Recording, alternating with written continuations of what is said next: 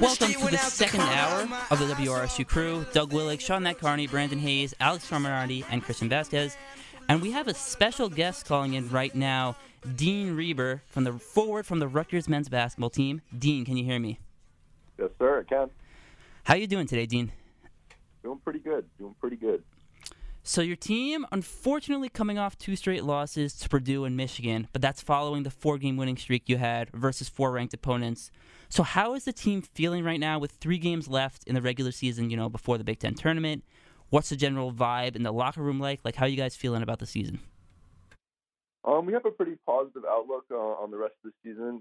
We've been locked in, preparing well, ready for the games. Yeah. Hey, Dean, Christian Vazquez here. We've seen you develop so much during the season. What led to your development over this season? Probably just getting to know my teammates better. Being in spots to capitalize. Yeah, stuff like that. Absolutely, Dean. Alex Carmenaty right here of WRSU Sports. I tell you, your big body, your big presence, you're nearly 7 feet tall, so that's kudos to you. That's a real blessing to have, I could say for sure. I wish I was 7 feet. I'm only 6. But, the point is that you are a big body. You compliment Cliff off that bench. With the remaining schedule, Wisconsin, Indiana, Penn State, that all 3 of those teams have pretty big players. You faced Hunter Dickinson last night for Michigan. You got a fella like Tyler Wall for Wisconsin this Saturday. Trace Jackson-Davis, one of the best players in the Big Ten as a whole, on March 1st or March 2nd in Indiana. And then you have John Herrer on March 6th to round out the regular season. How do you look to continue that complementation to Cliff? And also, how has your big body presence been really a big factor the entire year? How are you trying to continue that to round out the regular season? Well, I would say that the Big Ten has some of the best bigs in the country, so I've kind of been able to sharpen my defense against the best bigs in the country. I think that's what really helps. Playing people like Luka Garza last year really opened my eyes. So I'm prepared to just bang bodies. That's what I like to do. Hey, Dean, Brandon Hayes here. It's funny, Carm was saying he wished he was 7 feet. I actually wish I was 6 foot, honestly. But really quick, we had Brian earlier in the show, and you wrote an article about how the tickets for the Rutgers game is going to increase a little bit. Are you going to thrive off that pressure, the crowds being there? Are you going to love that atmosphere? You think it's going to be a little bit intimidating? How you feeling about that? No, it's not intimidating at all. I feed off of it. I love it. The atmosphere is great at the rack. I just like atmospheres in general. Like, even playing away, like when the crowd's like booing you and stuff, I get energy off that too. So I just kind of like the general just people just screaming. So it's fun. It's very fun. Hey, Dean, it's no secret that you love shooting the 3 ball, and you've been shooting it really well. So I got to ask you, are you digging the 3-Burr nickname? I am. I do like it a lot. I actually, there's another one, the Grim Reaver or something like that. Yeah, that's my favorite. You should make some merch with that, Dean. I think that's a good idea. I've been thinking about it. It's in the works. All right, quick question here. So you said you like thriving off the energy at Jersey Mike's Arena, playing games in Piscataway. Rutgers has, such a dedicated fan base.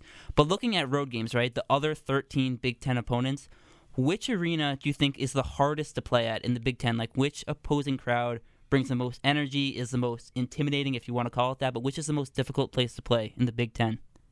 That's a good question. I think that, last year there was no crowd, so it's kind of hard for me to gauge. But from the teams I've played this year, I would say Purdue's crowd was insane. That game was nuts. And then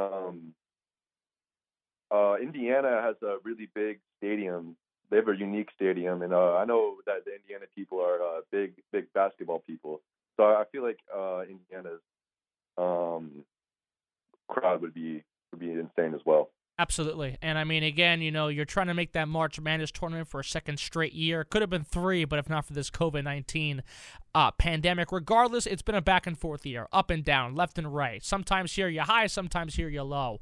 How are you trying to truly finish off this regular season high on the high note, win 3 straight games after last night's loss? How are you trying to get a good seed in that Big Ten tournament? And how are you trying to push your way to a possible great run in the March Madness tournament? You're trying to get to that tournament, the March Madness, the national one, for a second straight year.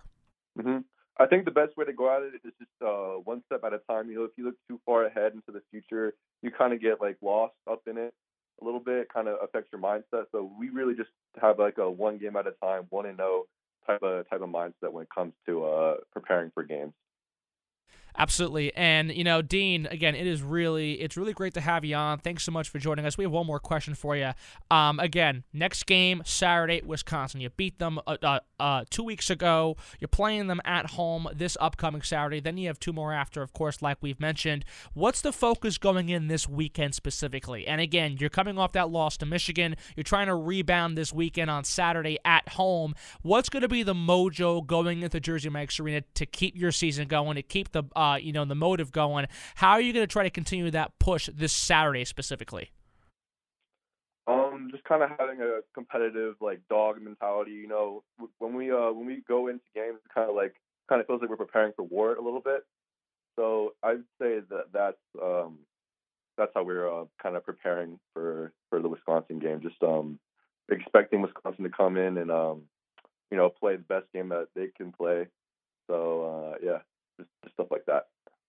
All right, Dean, thank you so much for calling in. We really appreciate you letting us interview today. Thanks so much.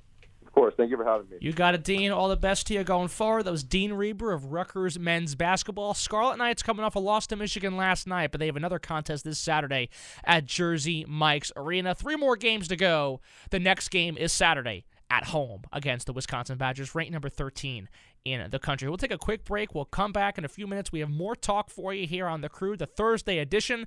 Shaun Nadkarni is with me, as is Doug Willig, Christian Vazquez, Brandon Hayes, and I'm Alex Carmenaty. We're pleased to have you listening to the Thursday edition of The Crew on WRSU FM New Brunswick, also online at WRSU.org.